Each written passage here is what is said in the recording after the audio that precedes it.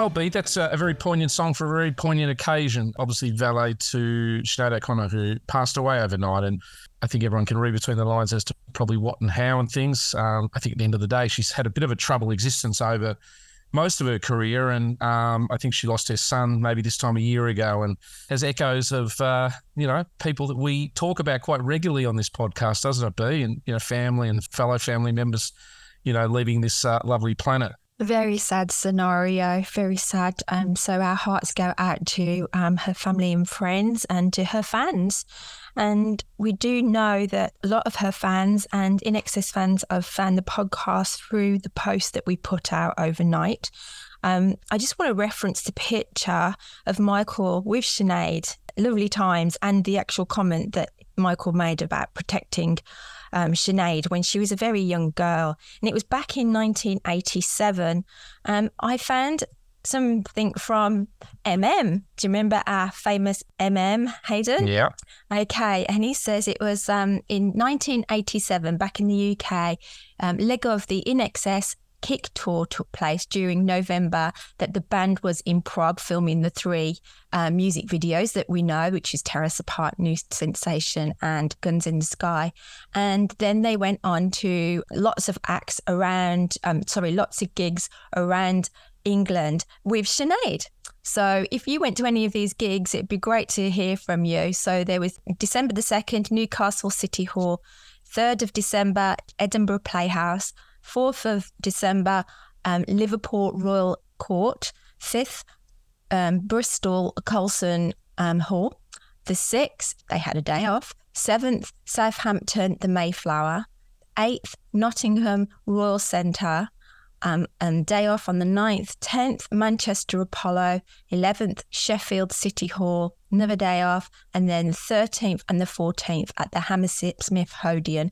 And I do know that there's a lot of people out there that went to that gig and have actually referenced it. One guy called John Hawkins, the first time I ever heard or saw Sinead was when she supported In Excess in Bristol. We arrived late and she was already on stage. There she was, bald-headed in a long black coat, filled the room with her almighty, magnificent voice. She was extraordinary and blew me away, utterly magnificent. What made it even more special was that Michael Hutchence was sitting farther along in a row watching her performance. Both beautiful, passionate souls who experienced so much sadness in their lives, yet brought the world so much beauty, joy and pleasure. Good night and God bless, Sinead. Oh, well done. Look, I think, Sinead, a lot of people associated with, the Prince song that she covered and things, and, it's still a fantastic song, and we played it at the start of this episode. But also, too, she had an album out before there called The Lion and the Cobra that actually got a Grammy nomination and hence led to her being selected to go on the Kick tour with In Excess. And, a lot of lives, cross paths in the music industry. And, as I said, it's always just sad that, people, don't quite make it to their natural life conclusion. So valet to you, as I said, thoughts for everybody there and all the fans out there. And if you do, as I said, feel slightly down and out, please seek attention from those around who love you or those who professionally can help you. Okay, Hayden, now let's get on with the show.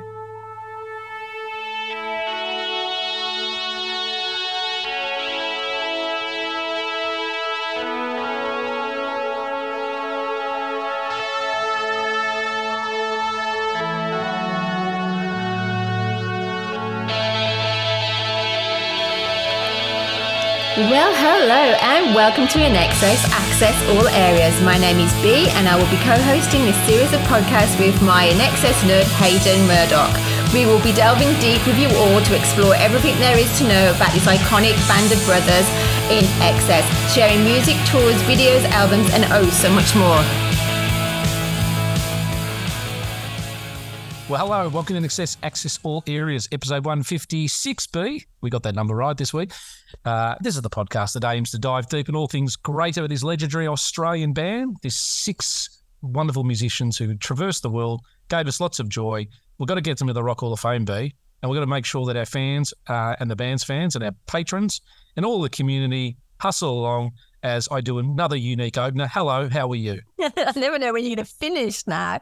I am good, thank you. I am back from my time up in Brisbane. Had a great time with the girls. Hello to Mandy and Lisa. And we're going to make this really nice and short and sweet, aren't we? Well, less of us and more of our guests today, but it is a very special week, B, because this is the week that, as the time of recording, the lovely Tiger Lily was born, and it's her birthday. So I believe she's 27, I think, B. Does that sound right to you? Wow. 27. Yeah. Yes, I think it does. Yes. Lovely post went out there. That's gone viral actually as well. Yep. So beautiful photo of her. She does look like Michael, and she's got a hint of Paula's mum, actually. Right. She's got Paula's mum's nose. Right. Yeah. Because, where's that nose come from? It's Paula's mum's nose. And so, a beautiful, beautiful lady she's turned into. I like the fact there's this sort of, I guess, dearly departed Paula and Michael, there's this little legacy that is half Aussie colonial thing, and then a little half, British aristocracy / part of Sir Bob. Well, she's very Bohemian. She's very bohemian, though, isn't she? I thought you were going to call her Behemoth. Behemoth, the way you're pronouncing that. Yeah, she's very down to earth, and I love that she doesn't wear her makeup and stuff. But anyway, happy birthday to Tiger.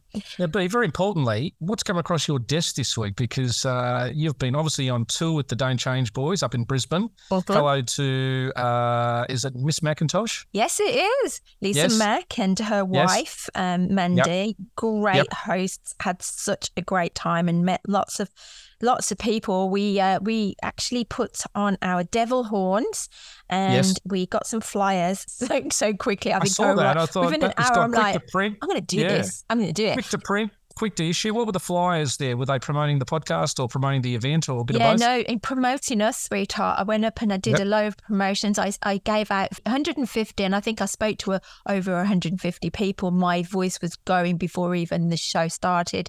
And so I want to say hello to all those people, because they were so enthusiastic, and it was just a big ball of passion inside that theatre.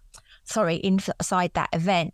It was like, because I look like a promoter, people were asking me for tickets to get in, and I was like, no. It was sold out. It was over 800 people. Were you on the door, were you? I was on the door. Were you on the door? I was everywhere. I was everywhere. What's the expression in Australia? The door bitch? Were they trying to hustle their way in, and you were the gatekeeper? Yeah, some of it like that. But everyone kept saying, you look like Deborah Harry. I'm like, okay, I'll take that. That's very nice. 800 people for what is, obviously, for those who don't know, Don't Change is the NXS cover band. The B was at the other day. Yeah. Is a pretty good number, for a gig. It seems like from the photos and some of the posts that obviously it was a rocking affair. It was amazing, and I love that because I always spend some time with them afterwards, and Blair says we always up our game when we know you're in the house, B. So that was lovely. I was wearing my elegantly waisted t-shirt, and they hadn't got it on their set list, so they popped it into the set list for their second half. That's very timely. It was just wonderful. Yeah, it's just great. And like I said, people were like bashing, trying to get in to the venue. It was awesome. Any other little song nuggets that they played that were different from other times, or was it a pretty regimented list? They actually started with that Sergeant Slick, they'll just keep walking. They pumped that out first of all, and then they went into that as well. What else they were playing? What Wishy Washy? You would have liked that one. Oh, wow. Yeah. There was some really, really cool ones. Jumping. They played jumping for me. Wow. I was jumping. Yeah. Wow, that would have had you guys jumping around, I literally. know. I think we were the only ones jumping up and down, because not many people know that one. They were looking around. But I want to say hello to everybody that's found the podcast from that. That was fantastic.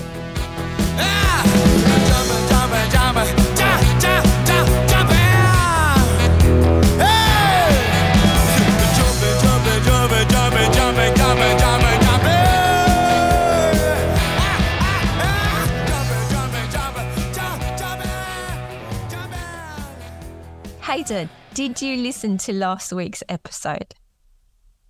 I've listened to the interview. Yeah. Did you send me the file of the interview? Because I wasn't doing the interview. You did that one with Danielle. A big shout out to Danielle. Very capable co-host there. So, geez, we both better look out. You both better look out there. Yeah, but thank you, Danielle, from Pensacola, coming on in my absence at the time, but I haven't listened to all the other stuff around it. Is there something you wanted to share that I missed? Yeah.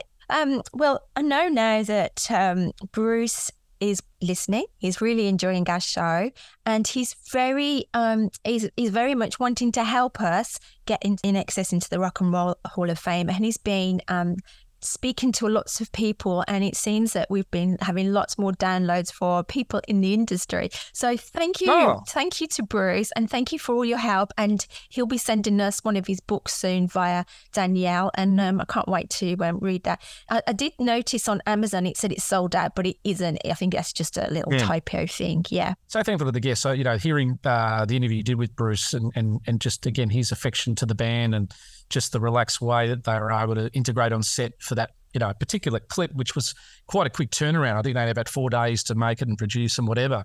Again, just shows sort of the band's professionalism and also the type of people they work with, because when I was doing the blurb and the write-up, I'd sort of, I saw Bruce had a second name. Was it a middle name, et cetera, or a double surname? So when I listened to the interview, I was just corroborating and cross-checking it.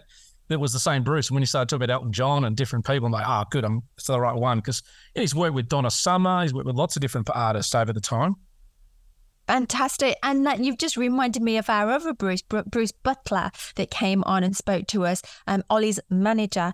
And this week, I just found out that the Adelita Strike Michael EP, I think we call it an EP, is now hit number one in the independent Australian ARIA chart. So congratulations to the team. Yes. That's fantastic. Debuted, I think. Debuted at number one. Absolutely. Straight into number one. That's fantastic. Yeah. I don't know where it is actually on the real charts with all the, rappers. Speaking about a future guest that will come on a future episode, I think Michael would love the fact that he's got a number one song finally in the independent charts. Oh, he would, yeah. Wouldn't he? Yeah. So we might cross that on that future episode. But B, this is going to be a bit of a unique podcast for us today. We're probably going to go bypass, patrons and news and a whole bunch of stuff, because we've got a bit of a feature interview today, and it is a bit of a special one where it's going to be a little bit less from us and a less traditional format. But we hope it's more than made up with the guests that we're about to have on in a moment, because we were very, very pleased to secure the services of Nui Koha from the Herald Sun.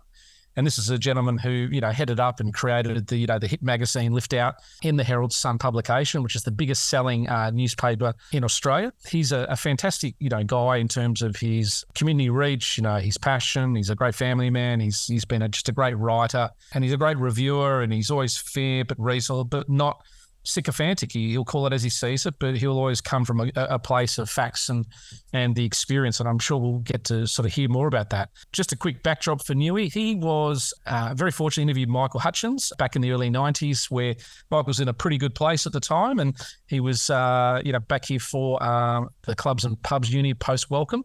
But sadly, Nui was also the last person that interviewed Michael before he passed, and happened to be, an interview that took place before Michael was flying back to Australia for that ill-fated last trip.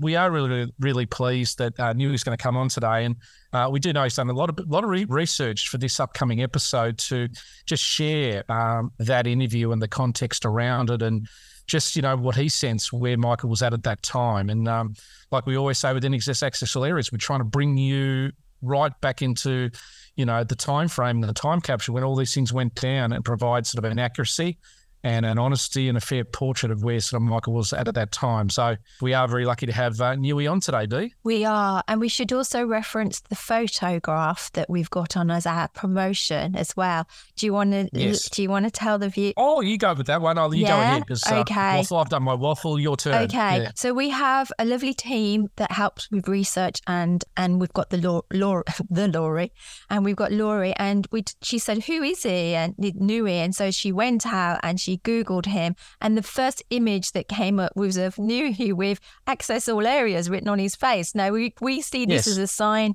We found it quite funny, and also this predates us, doesn't it? It does predate us from, 2016, did you say? I think so, yeah. So, but definitely timely for the profile. So, no, Nui didn't go and paint his face in his profile, albeit, that would have been a great sort of, story to tell. Yeah. We need to get Tim to do that now.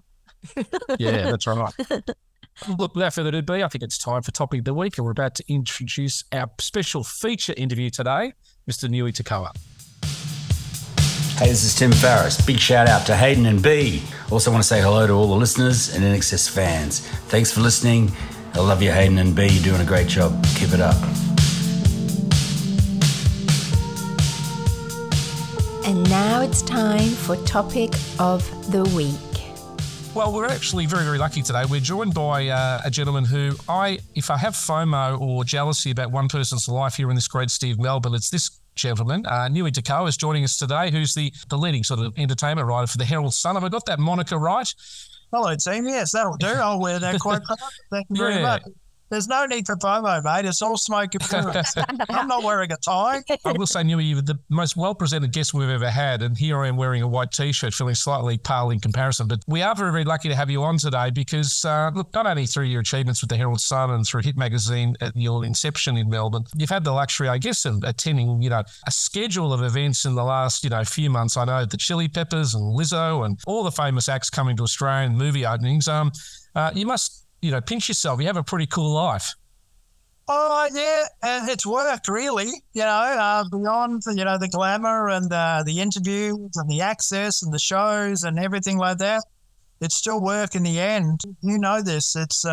It's going there to review. So I try to have as much fun as I can at these events, but you also know that in the back of your mind, you're kind of thinking and calculating and reviewing and just trying to put it all together and trying to make sense of it. So, you mentioned I went to Lizzo the other night. It's just that, I'm there with my notebook, there with my notes, kind of trying to figure out what the set list is and try to interpret it and just, make it as entertaining for the reader, as being there. So, what they say, that it's not work if you're loving it and enjoying it. And I do enjoy my work. It's one of the best gigs in town, man. And I know there's a balancing act between reporting and being a critic. Do you have a charter that's given to you, or they just say you go there, you feel it, you interpret it? Is it one of the two? Yeah, I think you have to be honest. I think you have to be honest about, what you're going to and what it is and how it's rolling out. And I certainly wouldn't hold back if it's, if it's not a good show. But I generally go out to have a good time. I really want to enjoy the show. I want to be, surprised, not necessarily impressed, but I want to be entertained. I want to be challenged.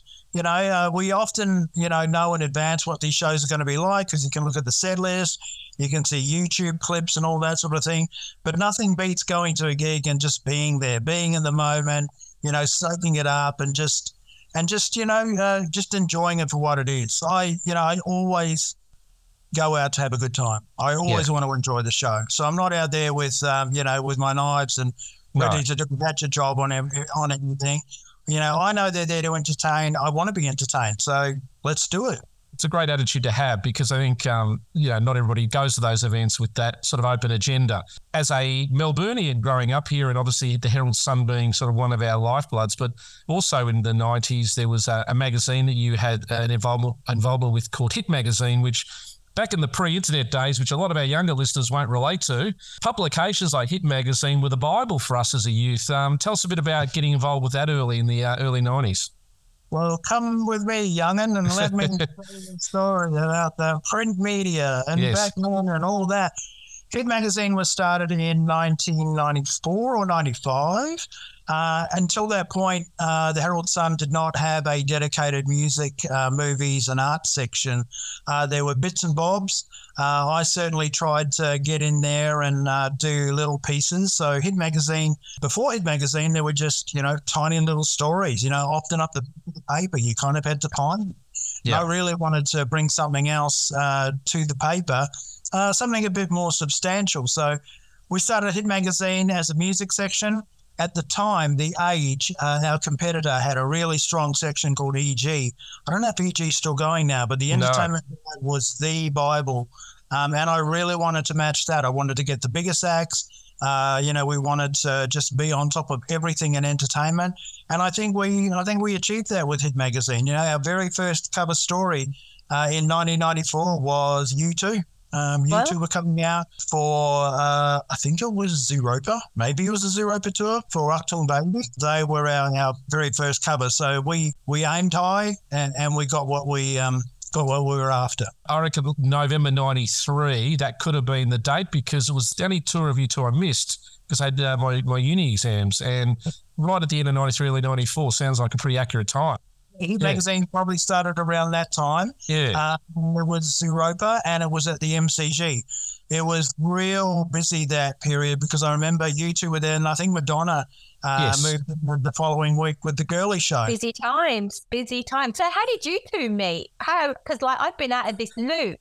I've been thinking, who's this Newey? Look, I've just sent generally friendly text to Newey, like, I love his life. I like the fact he's doing this. I think we might have had a Chili Peppers difference of opinion on something.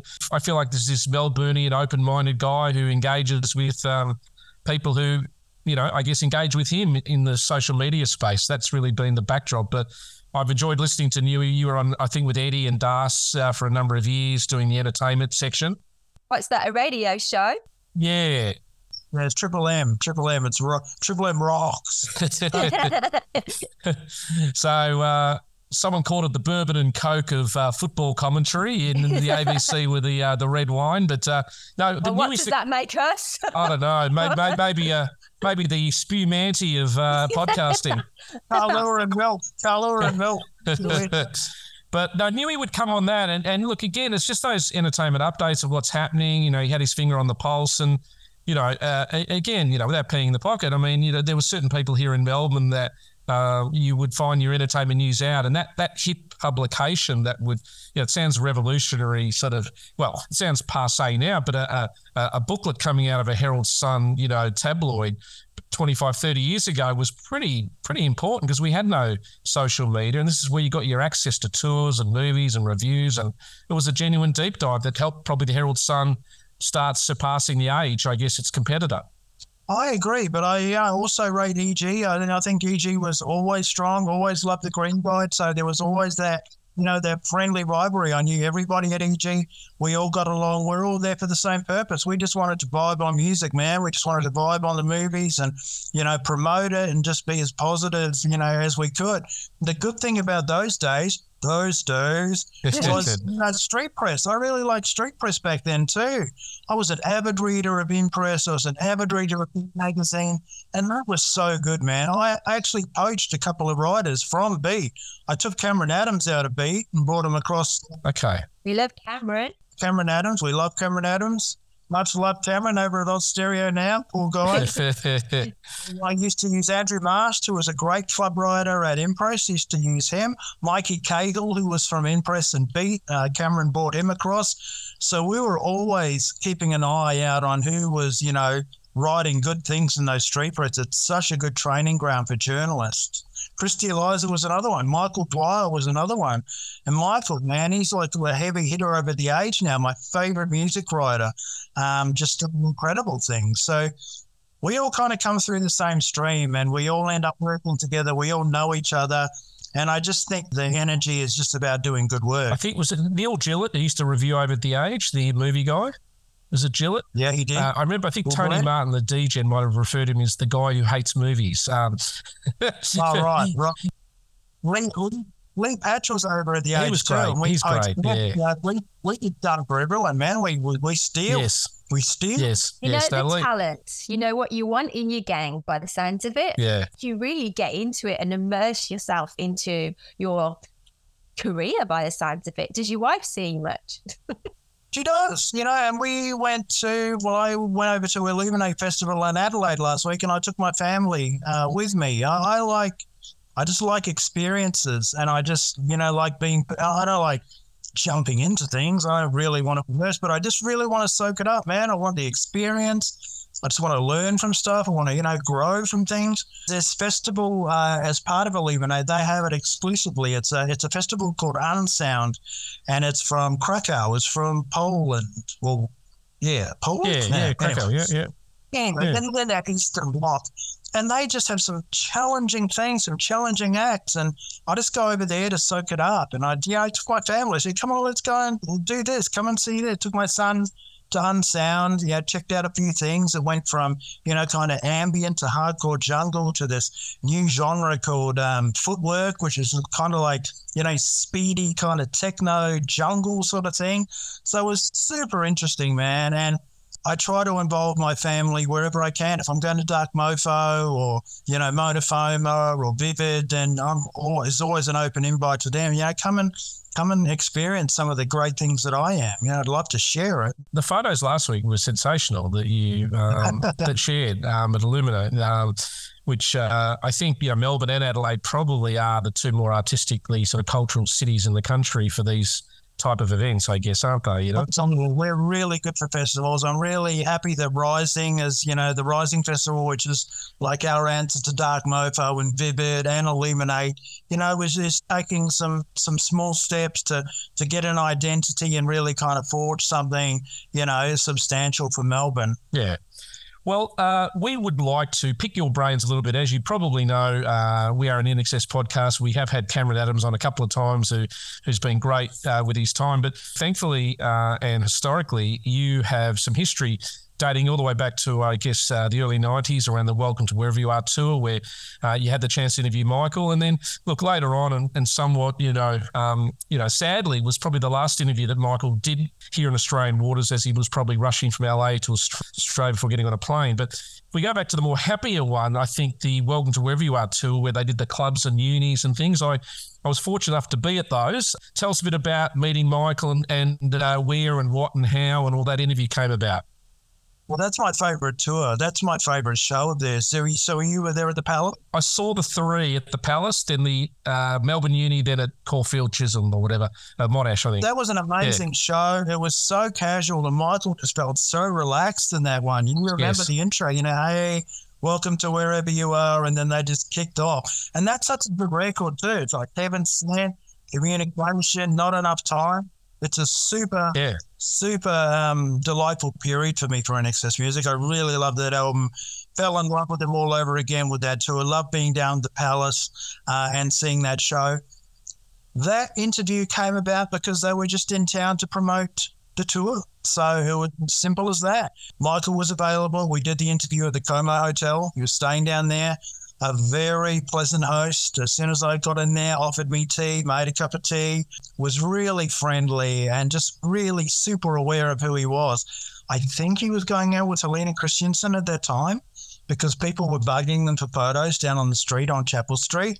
And he said, I've got a favourite trick when people want to get a photo with me. I get Helena to take the photo and chop off my head and theirs. So, this was when you had to get your films developed. So you really you didn't know what you had until you got it back from the chemist. Oh my God, that's hilarious. That was his favourite trick. He said, great trick. Please shoot us from the neck down. And he used to do it whenever they wanted a photo with Helena. But he was really nice, man. He was so friendly. There were no constraints on the interview. I could ask about Kylie because they'd dated and obviously split. I could ask about Helena, which is when he, shared that information about the photography. He wanted to speak a lot about the record because he was super proud of that album and just, really hanging to play those shows. I didn't realise they did 3 shows at the Palace. I thought it was 1 or 2. No, they did the Palace. They then, I reckon it was 3 and 3 nights. They did the Melbourne Uni the next night. Oh, wow. Or it might have been 2 nights later. Then they finished at Monash. They did these 2 uni shows. Right. And, the Palace one really is probably my favourite because it was, 3-4 years between, or maybe a couple of years prior to seeing them and the new album, and they playing stuff off an album they hadn't even released yet, which was Full Moon to Dirty Hearts. And I remember the cast of Neighbours were upstairs in their little VIP area, and we were giving them some shit, and because we were young and wild. And I think UMI was supporting them that night. Wow. A very young UMI. Yeah. I just remember it was such a great, energetic show. And did they open with Heaven Sent? I can't remember. They opened with Communication. Okay. That night. Yeah, we did an episode on that concert series a few weeks ago, but they opened with Communication, but they played Heaven Sent and some of the tracks you mentioned, and it was really sort of, I guess if you break it down, they'd played a year earlier at Centennial Park. Yeah.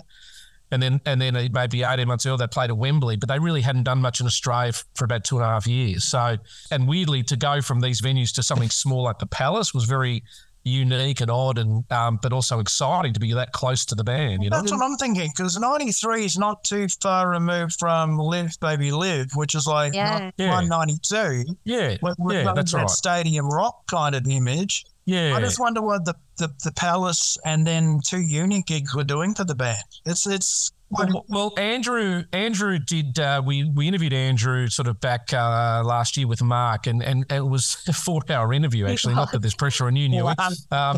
Andrew had the Saturday afternoon off, and he really elaborated, and we sliced it up for about 3 or 4 episodes. But he just sort of said, and it's probably gone on with the band, that they wanted to record more, and then these shows were little bonus shows, and let's just do something different. Let's go back to playing a few things like this. And it wasn't aimed to be a money tree exercise. It was more of a back to basics. Let's do something that we don't have people expect us to do. It was like burst their own bubble in a way, wasn't it? They said, yeah, they didn't want to get on that treadmill again. They wanted to feel the sweat and smell their audience. Yeah, I mean, bands often talk a big game like that. They often say, we want to go back to our roots and we want to do that. And it seems that NXS really did that. But weren't they going to play the LA Theatre when they came back in 97? LA Theatre in St Kilda. Oh, yeah, they were. They were playing the Palais, which was 2 doors up. But the old Palace, as you know, is locked down now. That's right. We're going to play the Palais. That's right, yeah. So I wonder whether NXS had kind of figured out something that they wanted to kind of stay in that Wembley and all of that sort of stuff was not enjoyable for them anymore.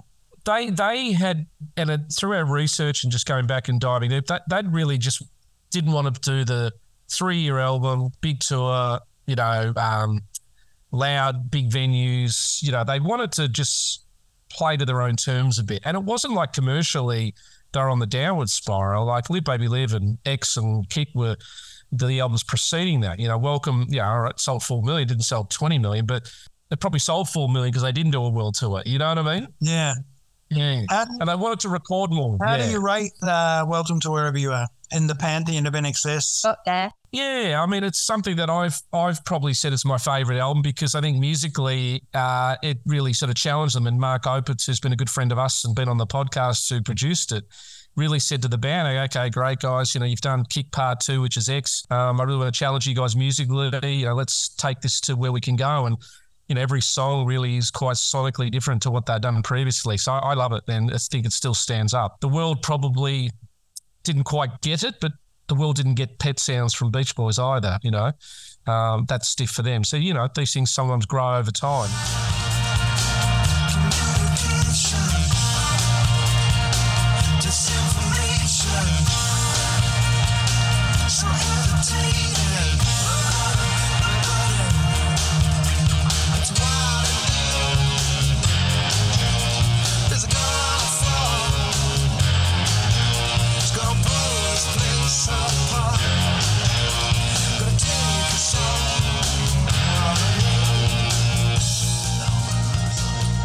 I don't know if you can run the story, but in that 93 interview, I asked him about Kylie Minogue. I said, what do you think about the commentary around you and Kylie? What kind of influence you were on her and the relationship that you had. And he said to me quite dryly, oh, you mean the story about how I helped Kylie find her... Right, okay. And then I come running back to our music editor and said, well, we've got the Hutchence story. I think we've got kind of the lead on this, and this is what he said. Not never write that. No, I think she had a little pussycat, didn't she? Yeah, but that was the kind of human you were dealing with. I met him twice, and he was just so aware of who he was and, the things that he was saying. And it was, of course, it was cheeky. And it was, Hutchence being Hutchence. But, to kind of say that to a tabloid journalist, that's just hilarious. Funny that you mention his humour, because was it only last week we spoke to one of his best mates and he was saying that they had the best time and the best laugh because he did have that sort of, he loved to have a good laugh, be ridiculous a little bit as well. Yeah. Just the it's a word that's thrown around too much, but that larrikin, the larrikin sense of humour, that was well and truly on show that day. The stuff about the camera and Christensen and Kylie. I just came away from that interview, feeling, really good. I didn't know what to expect because you see this, the image of the rock star, and they'd conquered Wembley and, all that stuff.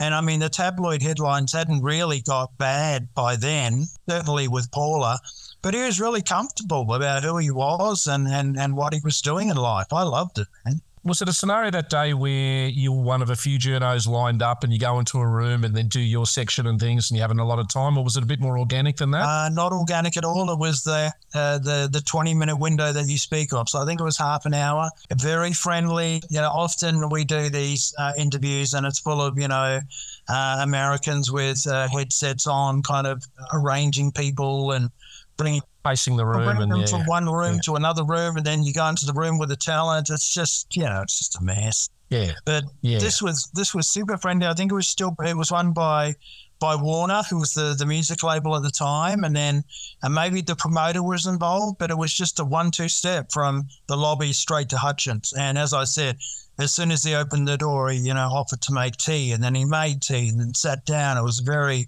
very calm and casual and zen. It was great.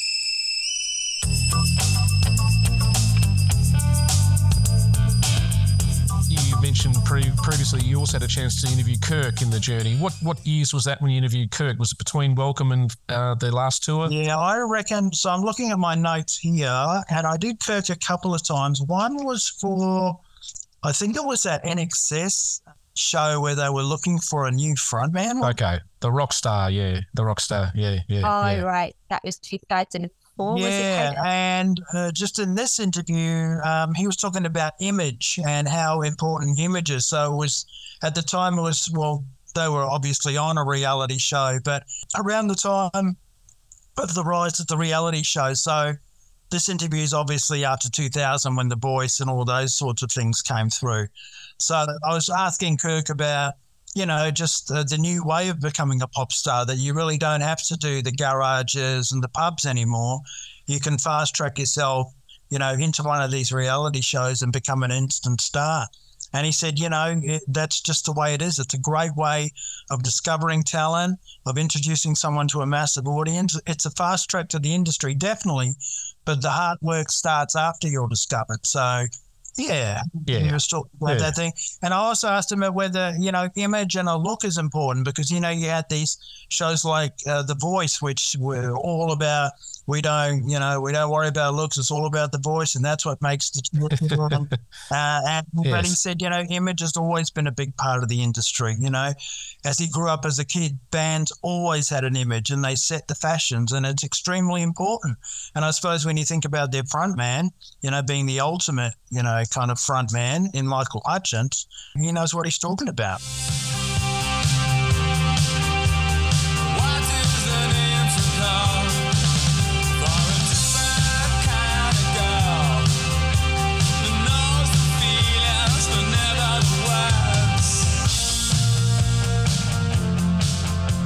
Going to ask you, Nui, so were you a fan of INXS's music before even the Welcome album and your interview? Yeah, I got into, so I am from New Zealand, grew up in New Zealand, came over in the 90s, and I really didn't know INXS until Original Sin. That was a big hit in New Zealand, and then obviously the Kick album and that sort of thing. I did enjoy their music. I wasn't a massive fan. I didn't know the early catalogue, kind of got onto the early catalogue when I moved here. But yeah, I would say I knew their music and I was a fan of their music. Wasn't a massive fan of INXS, but certainly, enjoyed and appreciated what they did. The hits over in New Zealand were massive. Like, I can't even remember what came after Original Sin, but, the New Sensation I remember over there. Yeah, just everything. What you need was massive.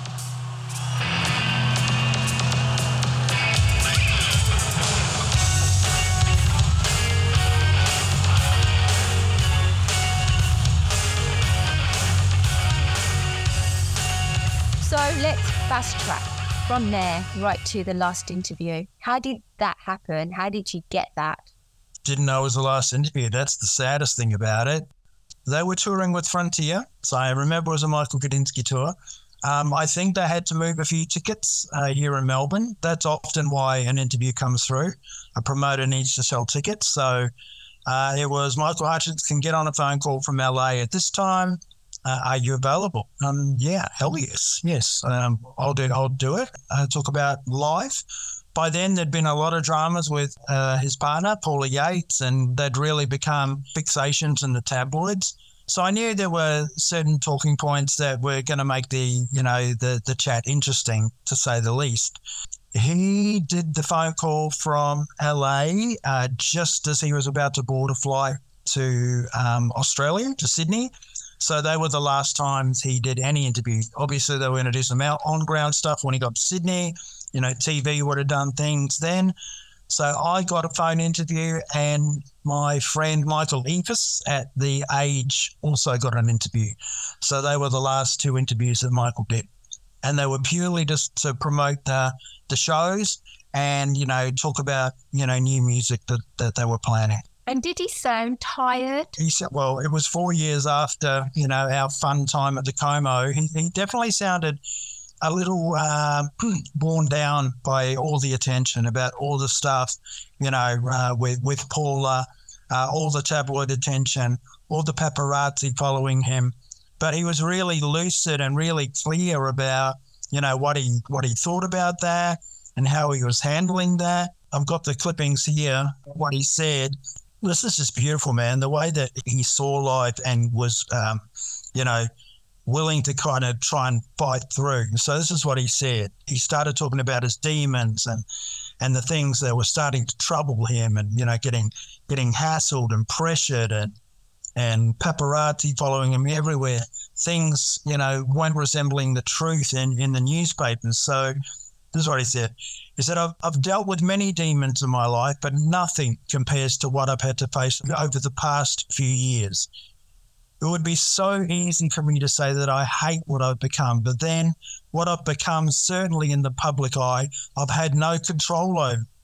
I don't like that. It concerns me a great deal that every move I make is looked at, photographed, and made into gossip and some fucking soundbite that doesn't even resemble the truth.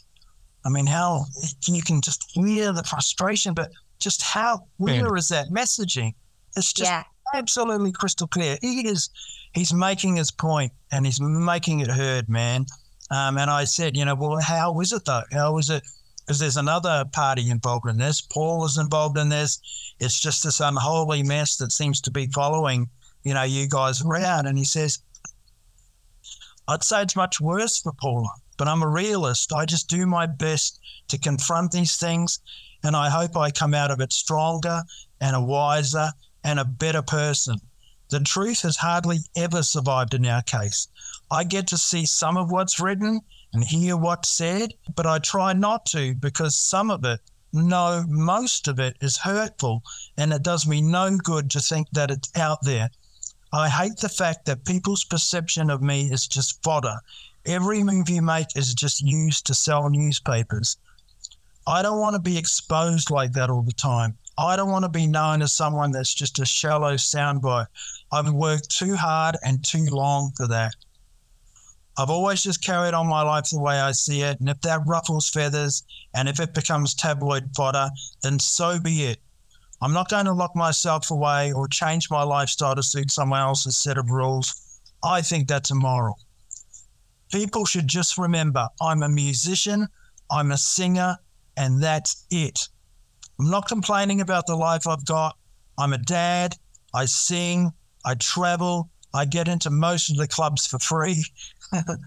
I have freedom, and freedom gives you a certain amount of power. But I can lose all of this whenever I want to. Which is eerie, isn't it? That's really eerie, but he's so frustrated with where his life was going.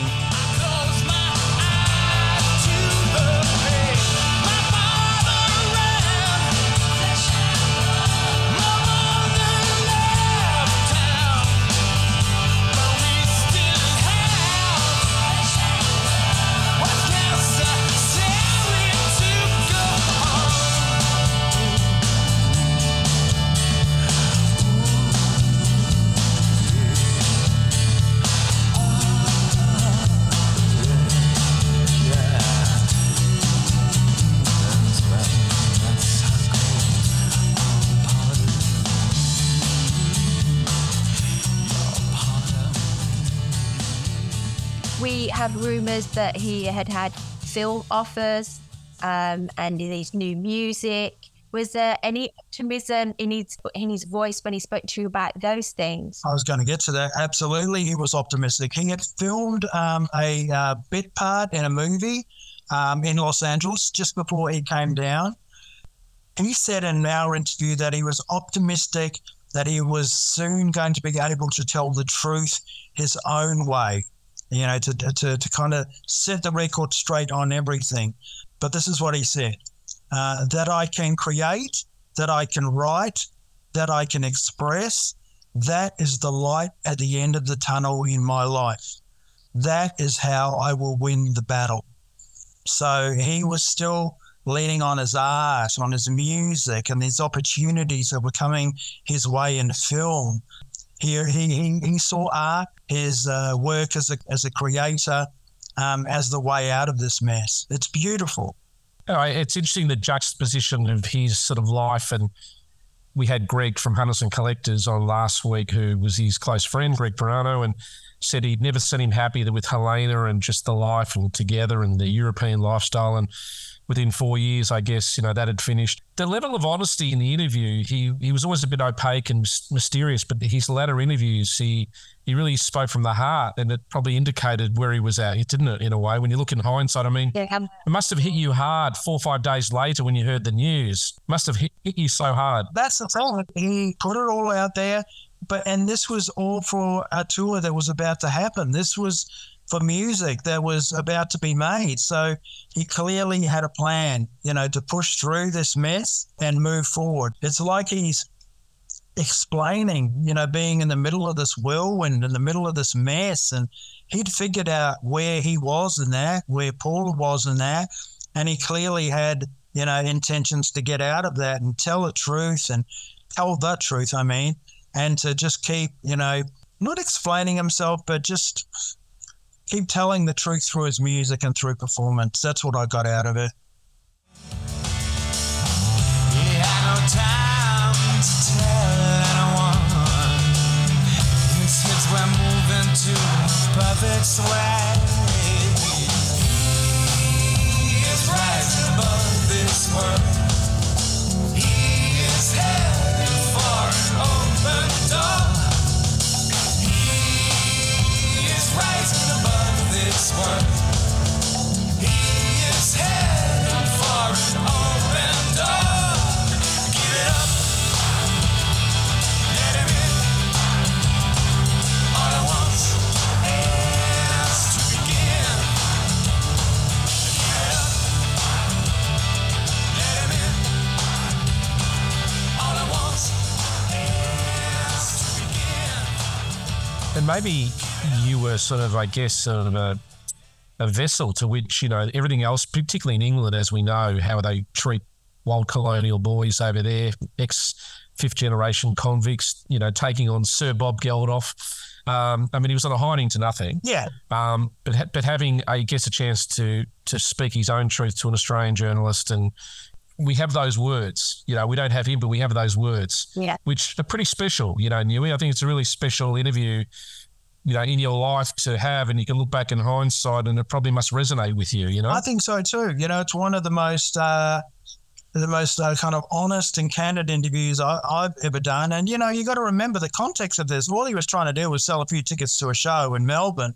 He didn't really have to do the big Condé Nast, you know, reveal, especially to a tabloid, you know, group in Australia. I'm not talking down our news group, but, you know, often this kind of honesty you find in another outlet. It ain't a cookie cutter interview, is it? There's not Michael going through the motions, because he could have easily done that, you know.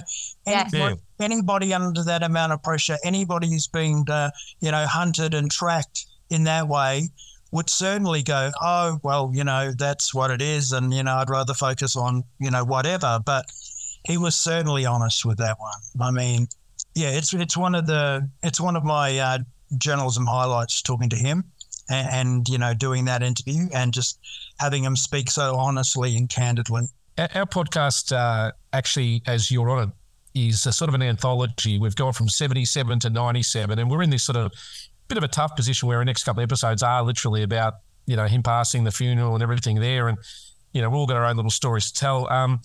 I guess like the old JFK comparison, where were you on the day when you heard the news? It was a Saturday, obviously, here in Melbourne, and I assume you were in Melbourne at the time. I mean, how did you find out about the news and the inevitable news of his passing? Yeah, I was at home. It was Saturday. You're right. Michael Gudinski called me, the promoter. So Michael was in Sydney to meet with Michael Hutchence. And Michael called me to relay the sad news. He said, I just want you to know this has happened. I'm in Sydney. It was just basically a courtesy call. It was just a tragic call, really. I realised what I had in terms of an interview. I didn't write anything on the Saturday. Obviously, the coverage was Saturday to Sunday, shock death, Michael Hutchence, that sort of thing. And then my story or my interview with Michael ran on the Monday. So the Sunday to Monday. So your original story hadn't been released yet? It hadn't been released. And I didn't, wow. I just thought it wasn't a good write immediately. It was definitely too soon. But given his pander about demons and all the things that he was fighting and all the wrongs that he was trying to make right, and they weren't even his wrongs, it was just the lives that, that had started to surround he and Paula, I kind of realised that was the story on Monday, that Michael was talking about his demons. He was, really ready to tackle everything, and he was coming home to do it. It's so strange how my life's changed. I know nothing about the people that I touched. Heard a story, it sounded easy. If you don't care, when me lying through your teeth, I was shook up, intoxicated. Drank the juices of the possibility. The intro that I had on the story that ran on the Monday was Michael Hutchence had battled many demons, but for the first time, he felt close to winning the war. Damn. I've heard stories, I don't know if it's true, that him and Paula, he was getting Paula over here so that Tiger would be closer, and that Paula had got a job working in TV and she was going to have her own show. Did he mention any of that to you? No, nothing about any career plans. I asked if they wanted to get married. Oh, yeah? And what was the answer? Right. Okay, so Michael Hutchence was in love, but he said he had not discussed marriage with Paula Yates. Quote, every year some columnist tells us where we're going to get married and where. Last year was Queensland. The year before it was in Italy. But marriage is a very personal thing, and to deny it, well, you don't want to deny it because it sounds like you don't want to do it. And I said, well, do you want to do it? And he said, to be honest, yes. I think there's part of me that truly wants that. But in reality, we haven't even discussed it. So he was thinking that way, definitely. When you speak, Newey, and you look at this article and everyone else there, his brain would have been so busy with so many agendas and people wanting a piece of him. You've got his partner. I mean, Paula, for the best of intentions, was a high maintenance lady, but, she would have had a piece of him. Management would have had a piece of him, his family, the band, his friends, his own internal struggles. I mean, I just think, as Bono said, he probably got stuck in a moment he couldn't get out of, and he had this half battle of optimism, but also these sort of demons at the same time, and one surpassed the other. Is just my feelings on it. Well, you can hear it in everything he says. There's this darkness, and then there's this light, and then there's this darkness. Yes, yes. It's a real struggle, and it's so sad because I really think he was trying to, get to the light, man, just from the quotes. And as I keep saying, he kind of knew who he is and who he was and what he needed to do to overcome. There was no control, was there? There was no control of the media, of what was being said in the press back in the UK, and that was just getting filtered again over internationally. But just imagine how much worse it would have been with social media. There was no social. Oh. This was print. This was print. But the same year we lost Princess Diana and we lost Versace. Right. And that was all down to what was being said to them in the media as well. Yeah. Bloody media. I just want to slide away and come alive again. I just want to slide away and come alive again. I will see that love and find alive again. I just wanna slide away and come alive again. Look, I know you got to go soon, etc. Your time's precious. I really appreciate you getting on today. I thought just to sort of tie things up a little bit, you must, I think for us, and I know myself as a bit of a sycophant of the band and everything there, I was particularly grateful for Richard's Lowenstein's documentary for two reasons. One, it's where I met my co-host B the very first time, and we hatched this idea to a podcast. And secondly, the film that Richard put together sort of mitigated all of those silly myths and some of those silly rumours and gave Michael quite a good portrait of who he was as a person. I don't think anything really out there other than that doco really hits the core like that doco does. How did you feel about the doco? And I'm sure you went to it and saw it. I love the documentary. I thought the personal stuff that he had with Kylie Minogue, that footage, that just really, that blew me away. To get that kind of stuff, yeah, just nuts. Did it have Helena in it? I can't remember. Okay. I think she was one of the speaking, one of the talking heads. Yeah. But just the Kylie stuff on the boat and on the train, and when the Americans say, this lovely couple, and just that stuff. It was delightful, wasn't it, to see that side of him, the playful side. And the thing is, the real cool thing is that a lot of that Kylie and Michael stuff kind of just happened under everyone's noses here. Like hardly any of that stuff became public, and just kind of to see it revealed. Obviously they went to a movie premiere together and all that kind of thing, but you really didn't know how deep that love affair ran. And I think, Richard's doco really, really showed that. You hardly ever see Kylie in those unguarded moments, and that's what I really loved about it. And she was real confessional in it too. I really think that after Michael, she just became a lot more open to things. I remember interviewing Kylie up to Impossible Princess, and it was really quite bland. And then after Michael, I just think she became open to a whole lot more. That she became a lot more revealing. She became a lot more honest. She talked a lot about him, and I just think it was a different Kylie after him for sure. Hey, Louis, do you know that they actually recorded a song together? They did. Then I've got. This is a good rap because I've got some notes because I did ask to week. How prepared Newey today, B? Yeah, we've been talking, hey, really.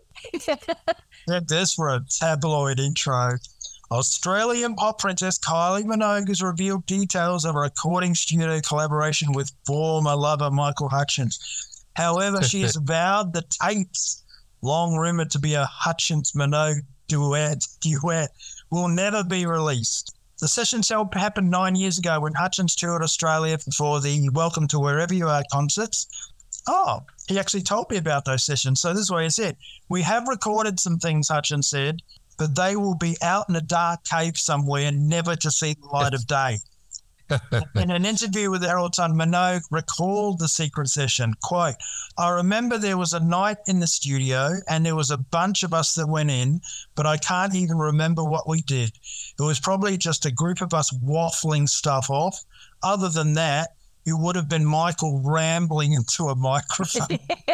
I love it. Well, Kylie, if you're listening and you want to, we are the people that you want to send it to. Exactly. And with auto-tune now, you could turn that into a hit song. Oh, yeah. Wow. A bit like even Prince's The Black Album made it out eventually, Newey. Oh, these will see the light of day.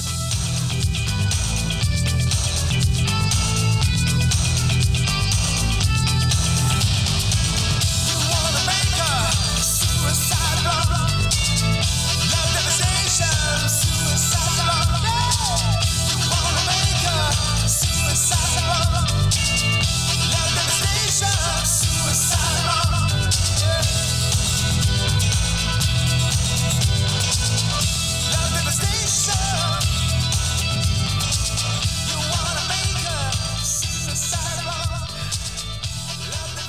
At the end of every show, we generally let our guest have a song that is dedicated to them for being a guest.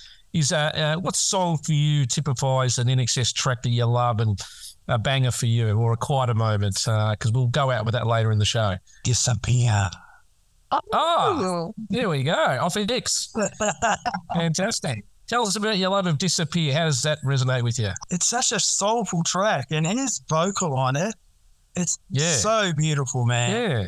It's a real falsetto. He's never done that much before, you know? It's just a soulful track. The bass line is just lush. I just love that song. I love that song. I think it was... We've never gone out with it before. I We'd love it. don't We'd think love to do that. No. Yeah. No, we've never gone out before. We will. We'll go out with it. It's not one that people usually pick, so it's nice. Herbie do's at the beginning. Do what? Do.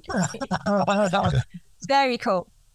All right. Well, look, thank you very much for coming on. I will keep being jealous of your life and living my life vicariously through your news reports. I'm jealous too.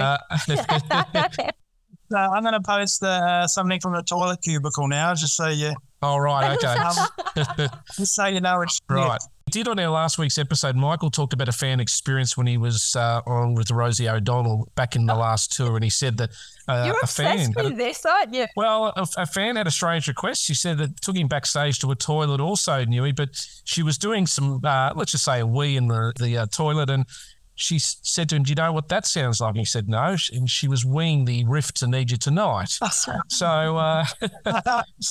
And she was upset that he didn't realise. Yeah. This is Michael's words to Rosie back in the day. But look, thanks very much for coming on. As I said, we look forward to getting Hit Magazine and everything else with Herald Sun the next incarnation tomorrow or the next day when it's out. Look, again, thanks for being really open and prepared today. We'll probably upload this article to our newsletter maybe after next week. Yeah, I'd rather our listeners hear your words talking about it before the as the interview's happening than before the interview. But it speaks so truthfully, because I read this a few years back and I read it today, and it is, as you said, quite revealing, both in its sort of ominous tones but also in its optimistic tones. It really does give an idea. And I think that Monday after he passed, people want some answers, don't they? They want to know where somebody was at the time, I think, unfortunately, we lost, Avicii a couple of years ago, and people didn't quite understand his struggles, The Swedish DJ, I think, who took his life. And I can only say that sometimes, words and articles like this do have a way of healing to a point, or at least understanding. And I think this is just a fantastic article. So thank you, Ted. Thank you for coming on. And I do pray that you find the tapes as well. Oh, because I reckon there's more. Believe me, I will find. Yeah, there will be more, because we often chop it down to the hardcore stuff. So I'm sure. Yeah. Thanks, guys. All right. Thanks for coming on. Thank you. Cheers. Bye. Bye. Hey, this is Paul Jolly from Sydney, and this is The Big Rat.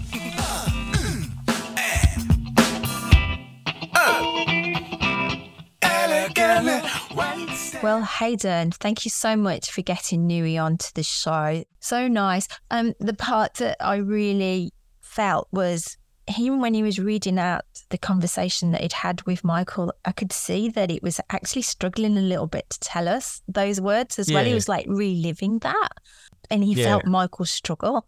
Yeah. Well, it was the words from Michael were very confessional, if that was the word I was trying to come up with, weren't they? Yeah.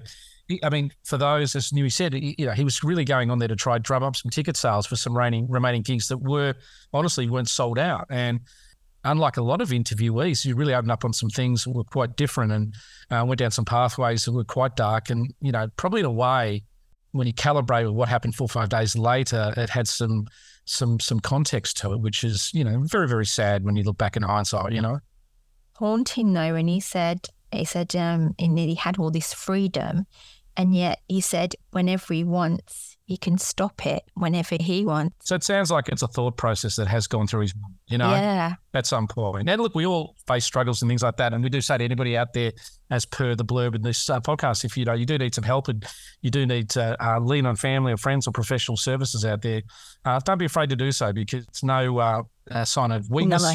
If people are struggling, and if this episode does sort of conjure up some of those emotions, please seek help and know that there are people that love you and want you and don't want to see you do anything stupid.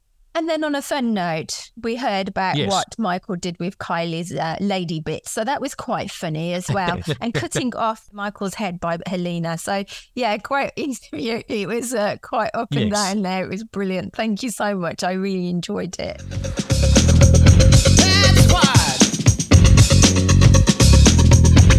you need.